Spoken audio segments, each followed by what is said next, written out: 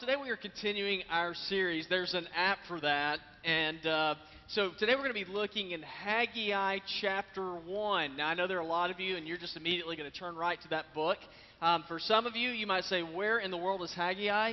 And hopefully I can tell you a little bit. It's on page 887, my Bible. I got big print because I'm old. But you can go to the book of Matthew, the first book of the New Testament, turn a little bit left, and hopefully you'll run into it. But anyway, so today we're going to be talking about Google Calendar, the app for that. And hopefully I'll tie this in with the story. Whenever I was a kid, my dad, who is a pastor, took our family on a Saturday afternoon to see the movie Rocky. And so we were all excited about it. We watched the movie. I remember sitting there and punching the back of the seat, hoping that Rocky would knock out Apollo Creed. After the movie was over, we got in the car. We were driving back home, and we drove by the church where my dad pastored. And so we were driving by the church, and we looked over in the parking lot. It was jammed with cars, and my dad said, "Oh, my gosh."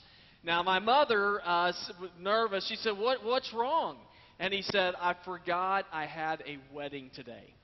Now, for a preacher, there is not really anything worse that you can do than forget a wedding, other than maybe like missing a funeral.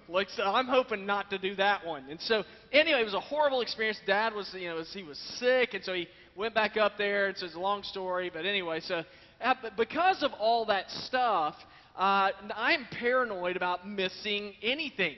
And so that's one thing I love about the phone that I've got. On the phone, I've got this thing called Google Calendar. Any of y'all have that?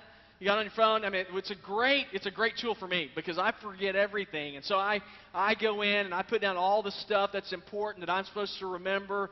And then, of course, I have to put the alert with it so that whenever I get up, I look at my phone and it sort of dings out the different things that I'm supposed to do during the day. And so now for that to work for me, I got to make sure that I put stuff on it. And then, of course, I've got to make sure that I actually look at my phone, which is still a struggle for me.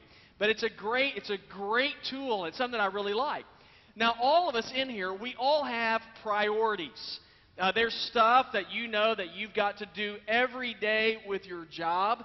So for some of you, your priorities are with your work, with your family, with your home, with certain activities. All those things are fine. But the key for us is not just to have priorities. The key is to make sure that we have ordered our priorities in the right way. And that is very critical for us, especially for those of us who are believers. Now you might say, well, as a believer, how do I make sure that I have my priorities ordered in the right way? Well, here's the neat thing. In the Bible, there's an app for that. And so we're going to look into Scripture, and we're going to see there's a guy named Haggai who was a prophet. By the way, if you're looking for names for your children or grandchildren, you might want to skip that one. But Haggai was a guy who was speaking to the Israelite people, and he was telling them that they had priorities, but he was telling them it's important that you order your priorities in the correct way. And so that's what we're going to see today in Haggai chapter 1 in just a few minutes. But before we get started, I think that anytime you talk about priorities, sometimes we get a little bit nervous. I mean, if you have somebody come and talk to you like your spouse or maybe a boss or something, and they say, "Listen, I see your priorities, but you need to reorder them," we kind of get defensive. We don't like that very much. A couple of reasons why. One, we don't like people telling us what to do. The other reason why is we think, well, if I reorder my priorities, then that means that I'm going to, I might make some people kind of angry, or the priorities I have now, but they might not be the best, but I kind of like them because it allows me to do the kind of stuff that I want to do. Well, what I hope that you understand today as we talk about like reordering our priorities is to understand, for one, this is not coming from me. I hope it's coming from Scripture, so don't get mad at me. But the other thing is to recognize that when God calls for us to make our priorities or to reorder them, He's not doing so that your life will be miserable. God doesn't want you to reorder your priorities because He doesn't want you to have any fun in life.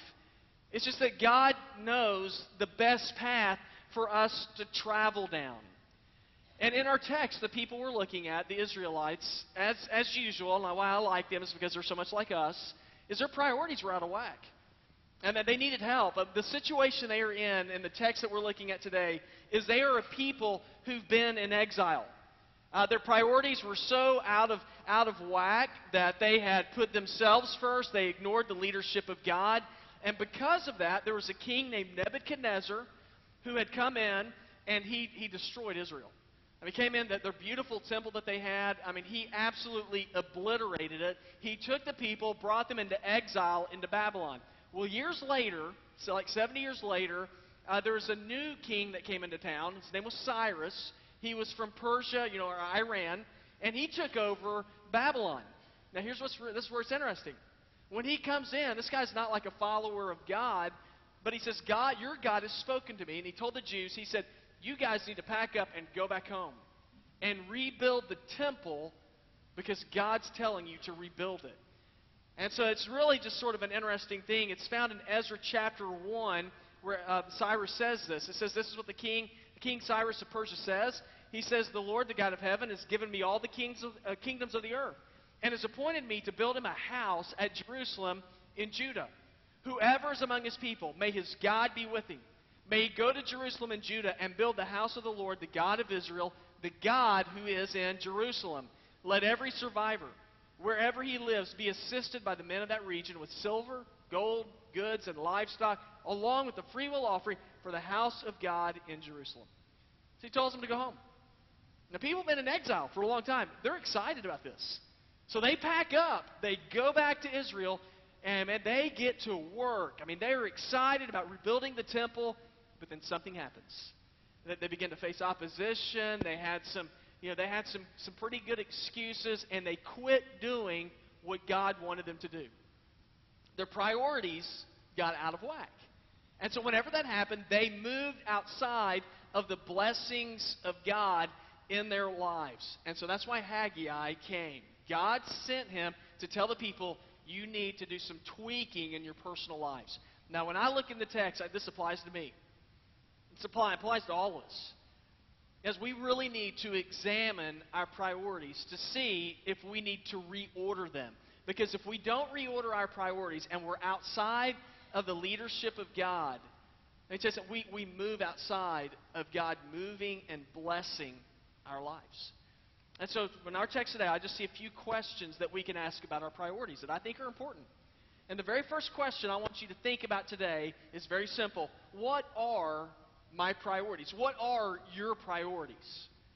And so just take time to think about that.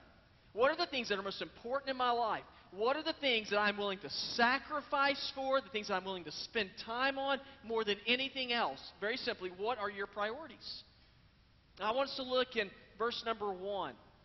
It says, in the second year of King Darius, on the first day of the 6th month, the word of the Lord came to Haggai, the prophet, to Zerubbabel, son of Shealtiel. These are tough names today, y'all. It says, the governor of Judah, and to Joshua, son of Jehozadak, the high priest, the Lord of hosts says this.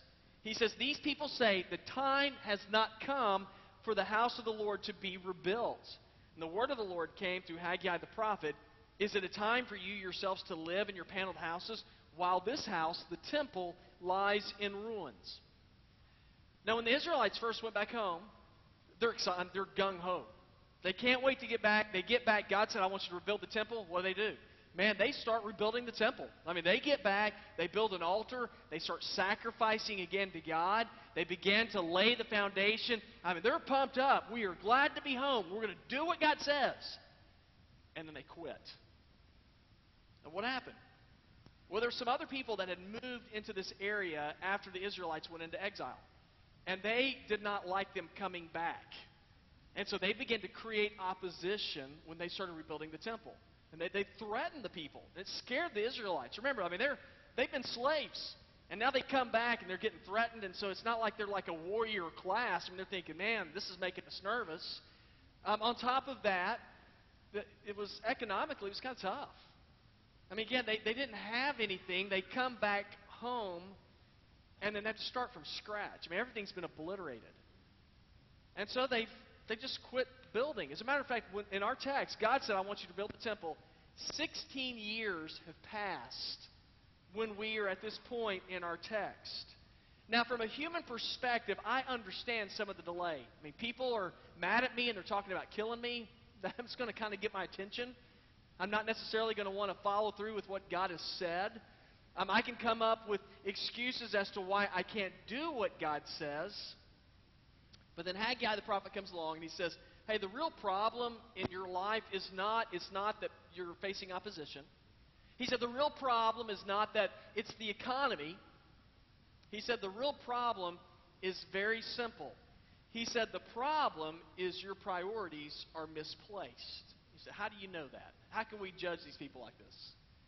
Well, if you look in verse 4, this is what God says to the people.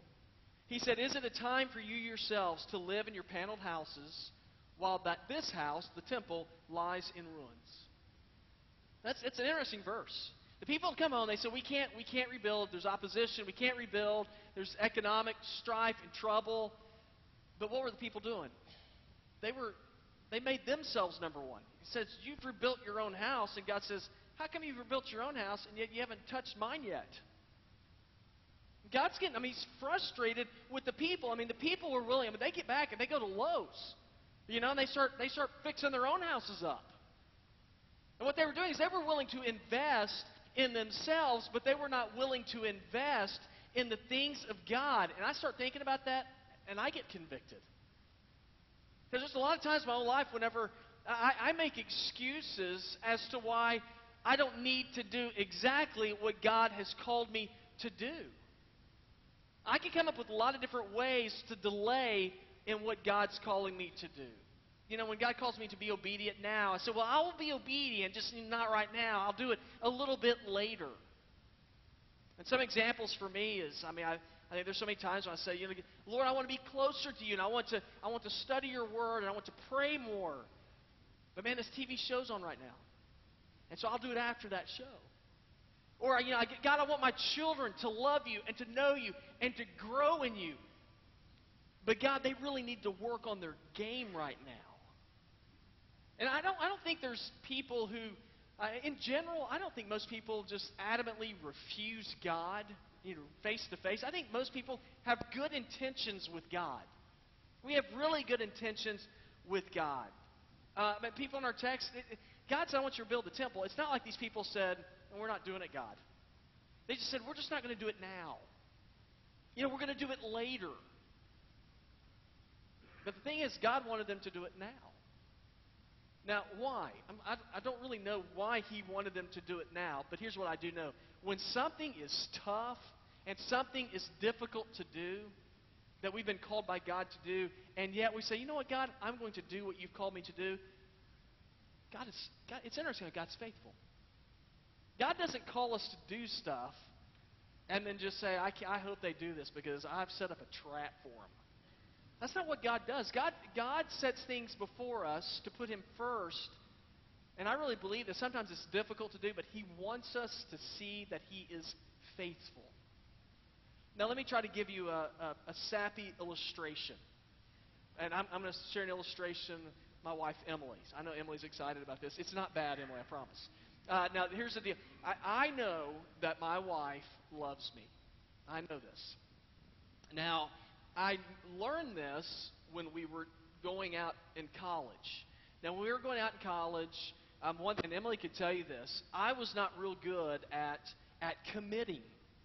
And it's not that because it's not because I was, like Mr. Romeo or anything like that. Just like being committed has always made me nervous.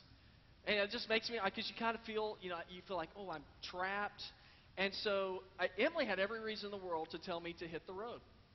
She had every reason in the world to say, you know what, this is ridiculous. I'm done with you. But you know what she did instead? She loved me. She loved me. She loved me even when I was a jerk. Now, there's some reasons why she could love me. And it's not because I think I'm good looking or anything like that. I told the first service it's because I wore Axe. But part of the reason why Emily loved me, she just simply chose to, right? That was it. And you know what? As she loved me even when I was a jerk, you know what that did for me? I began to recognize that I loved her. And I started thinking about God. And guys, there is something powerful in knowing that God loves you even when you're a jerk. God cares for you, and He reaches out to you. And when you begin to understand that, boy, it can move you to say, I want to put God first because of the way that He loves me. You know, God is seeking for us not just simply to live life, but He wants us to live the victorious life, the life of peace and joy and hope that He's already won for us because He sent His Son Jesus for us. Now, I want us to think about our priorities that we have in life. The first one is, what exactly are your priorities? I think we need to sort of think about that. What are my priorities? But here's the second thing that we ought to ask about our priorities, and that is this. Will God judge my priorities? Or how will God judge my priorities? Verse number 5. Now, the Lord of hosts says this, think carefully about your ways. He says, you planted much, but harvested little. You eat, but never have enough to be satisfied. You drink, but never have enough to become drunk. You put on clothes, but never have enough to keep warm. The wage earner puts his wages into a bag with a hole in it.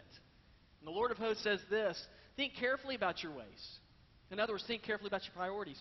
Go up into the hills, bring down lumber, and build this house. Then I will be pleased with it and be glorified, says the Lord. You expected much, but then it amounted to little. When you brought the harvest to your house, God said, I ruined it. Why? This is the declaration of the Lord of hosts. Because my house still lies in ruins, while each of you is busy with his own house. So on your account, the skies have withheld the dew and the land its crops. I've summoned a drought on fields and the hills, on the grain, new wine, olive oil, and whatever the ground yields, on the people and animals, and on all that your hands produce. Okay, that's kind of long there, but what's going on here? It's real simple. The people, they changed their priorities. They put themselves first, and we're going to live for us. And I said, okay, you can do what you want to, but if you live for you and you make priorities, God said, you need to understand there are consequences that come with your priorities. Matter of fact, God says that not only are there consequences that come with your priorities, God says, I will judge the priorities that you have. Now, sometimes we kind of get confused about God, and we think that God is trying to force us to do things. You know, if I follow God, then if I follow God, then God's going to force me to make all these different kinds of decisions in my life, and we don't like that. That as you read through the Bible, you know, God does not force His way onto anybody. God allows us to make decisions on our own. And this is true if you go all the way back to the book of Genesis, Adam and Eve. If God was forcing Himself on people, there's no way He would have allowed Adam and Eve to screw up from the very beginning, right? He said, you can't. He said, not only can you not, you can't do this. He said, I'm not going to let you do it. God let them do what they wanted to do. Now, He gave them freedom, but here's the deal. While they made the choice, and they had freedom to make the choice, they were held accountable for the choice they made. And God judged their choices. Same thing is true for us. We all have freedom. You can make whatever it is in your life a priority. We all have the freedom to do that. But here's the deal. When you do that, there are consequences that come with it. Right? You make a choice, then there's going to be a price to pay for that choice. The Israelites in our text, they made their choice. They made themselves a priority. Well, what happened? Well, if you look in verse number 6 again, it's very simple. God says you've planted, but you harvest little. He said you eat, but you never have enough to be satisfied. You drink, and you can go on and on there. He says you get money, and it's like you're putting your money in your pocket, and you got a hole in it. Why is all this stuff happening? Because they had made a decision to put themselves number one, and God judged them for their choices. They had freedom to make that choice, but God said, I will hold you accountable. If we are followers of God, because we belong to God. Now, God gives us the right to choose how we're going to live, but He says, because you belong to me, I will judge you for the choices you make. And verses 10 and 11, you look in there, God held back His blessings on the people. Why? Because of their priorities. When we make decisions, there are always consequences. Isn't that awful? And wouldn't it be nice to make a decision and there was not consequences? It does not work that way, does it? You make a choice, there's a price to pay for it. Shannon, our small groups pastor, gave a good illustration of this a few weeks ago in one of our lessons. And one of the lessons it had on there, he said, if you're driving down a road and you see a sign and it says, bridge out ahead, you have a choice, right? What are your choices? Well, quit driving straight ahead or keep going. Now, if you make the choice to keep driving straight ahead, there are consequences that come with that decision, right? Should you be surprised as you're driving along, say, I'm going to ignore that and do what I want to do? Should you be surprised whenever your car goes over the edge? I mean, you shouldn't be sitting there, flying over the edge going, what's going on? I mean, you made a choice. And because you made the choice, you shouldn't be surprised that you're going to be crushed and you're going to die. There are consequences that come with your actions. That's what was happening to the people in our text. They made a decision to be disobedient to God. And what happened? God said, you can do that, but there's a consequence that comes with it. One of my favorite verses in the Bible is in Matthew chapter 11. And it's when Jesus tells his followers, he says, come to me, you who are weary and burdened. He says, and I will give you rest. I like that verse. That word rest, it means to cease from labor so that you will be refreshed. Jesus says, you come to me, you follow me. He says, I will give you rest. Guys, as we live this life, God wants you to put him first in life so he can give you rest. This life grinds us down. This life makes us tired. And Jesus said, hey, listen, as you get ground down, if you come to me, he says, I can refresh your life. But what so many of us choose to do, and I'm including myself here, is there's a lot of times when I decide, what, I'm not going to follow the road God wants me to be on, I'm going to go off-road. Any of y'all ever done any off-road driving? I mean, it can be fun for a while. But I can tell you something, it makes your car dirty. Our son has a black Jeep. He took it off-road. It came home, I promise you, when I saw it in the driveway, I did not know it was his car. I thought it was a yellow car. Because from a distance it looked, then I got closer and it was just dried clay, just all over the car. Now, off-roading can be damaging to you. It can be fun for a while, but it can beat you up. When we go off-road in our relationship with Christ, it can be fun for a while, but let me tell you something, it will beat you up. It will tear you up. Now, when it comes to your priorities, some questions to ask. What are my priorities? And we need to examine that. Really, what's important to me? Another question is, how will God judge my priorities? And this is the last question to ask about your priorities, and this is an important one. What is the solution to misplaced priorities? If your priorities are out of whack, the question is, well, then what's the solution to my priorities when they're out of whack? Verses 12 through 15, final verses I'll read. It says, then Zerubbabel, son of Shealtiel, the high priest Joshua, son of Jehozadak, and the entire remnant of the people obeyed the voice of the Lord their God and the words of the prophet Haggai, because the Lord their God had sent him. So the people feared the Lord. Haggai, the Lord's messenger, delivered the Lord's message to the people. He said, I'm with you. This is the Lord's declaration. And the Lord stirred up the spirit of Zerubbabel, son of Shealtiel, governor of Judah, and the spirit of the high priest Joshua, son of Jehozadak, and the spirit of all the remnant of the people. And they began work on the house of Yahweh of hosts, their God, on the 24th day of the 6th month in the 2nd year of King Darius. Now, there can probably be some of us today who say, if I'm honest with myself, I look at my priorities, they're a little bit out of whack. They're not exactly where they're supposed to be. Now, if that's the case for you, you might say, well, is there anything I can do about that? Or is it like, it's too late. I've already messed up too bad that nothing can be done. Well, the good news is that when we look in our verses, it doesn't matter where you are, when you realign your priorities, and you say, God, this is where I am right now, but I'm going to readjust my priorities. You know what God does? He blesses.